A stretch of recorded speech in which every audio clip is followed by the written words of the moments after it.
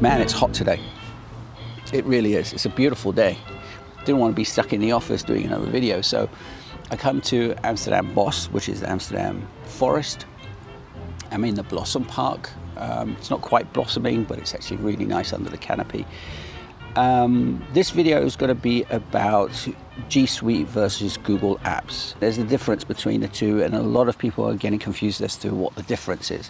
This past week I've installed quite a few G Suite accounts for freelancers and small businesses, but one of the first things that they ask me is how secure is this? It's Google, they're reading my information. Well, there's a yes and a no answer to that, and I'll go through it very quickly.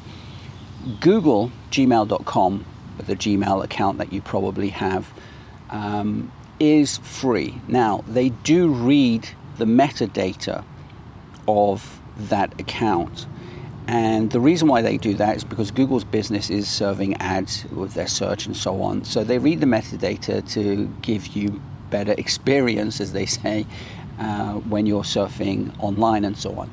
I don't agree with it, obviously, but that's what it is. G Suite, however, is the paid Google service. Now, with the paid Google service, it's impossible for them to read the information. Your information is totally secure, and no one can have access to it, basically. So with G Suite, if you have a document on G Suite, whether it's a contact, a document, an email, or whatever, that document, pretend it's a piece of paper, gets shredded into hundreds, if not thousands of pieces.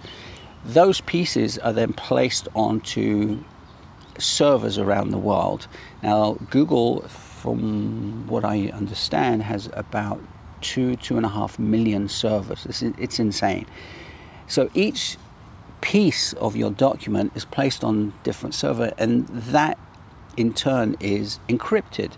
So if anyone was able to access one of those servers, they can't get your data because A, is encrypted, and B, it's just an itty bitty part of your document. So the only person that can gain access to that file is you. Google can't, Google IT guys can't, no one can. It's all encrypted. So the security part I really wouldn't worry about on the G Suite side. Again, G Suite is the paid, and the service agreement with the paid service and the service agreement with the free service are completely different. If you're using a free service, you are the product, hence Google. Let's not talk about Facebook and so on, but you are the product.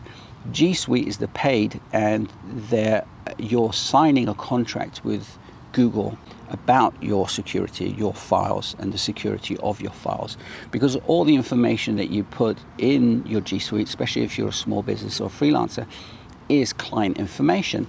Now, if you're based in the EU, you have to abide by the GDPR rules also with your clients. So if you're using your gmail.com account for business, you could see yourself in a bit of a bother.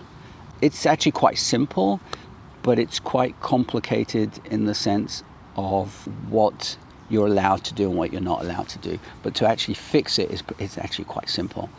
So again, G Suite is the paid version, Google, gmail.com is the free version. I mean, now that I've installed countless of G Suite accounts, and forgetting the security part of it, forgetting the security part of it, the level of service you get with a G Suite account, because you're paying for it, is so much higher. With the normal Google Apps account, if you have a problem, you have to go to a forum, etc. With the G Suite account, you actually have a telephone number, an email address, or even online chat to fix any issues that you have, if you have any issues. So we won't go into that, but basically I just wanted to talk to you about the differences between G Suite and the free Google Apps. So just get yourself a G Suite account, and you never have to worry about anything. Anyway, have a good day. I'm going to go and play with Wolf. I think he wants to go and play ball. Yes, ball. have a great day, and keep it simple. Okay, talk to you soon. Ciao. Bye-bye. Woof, yeah.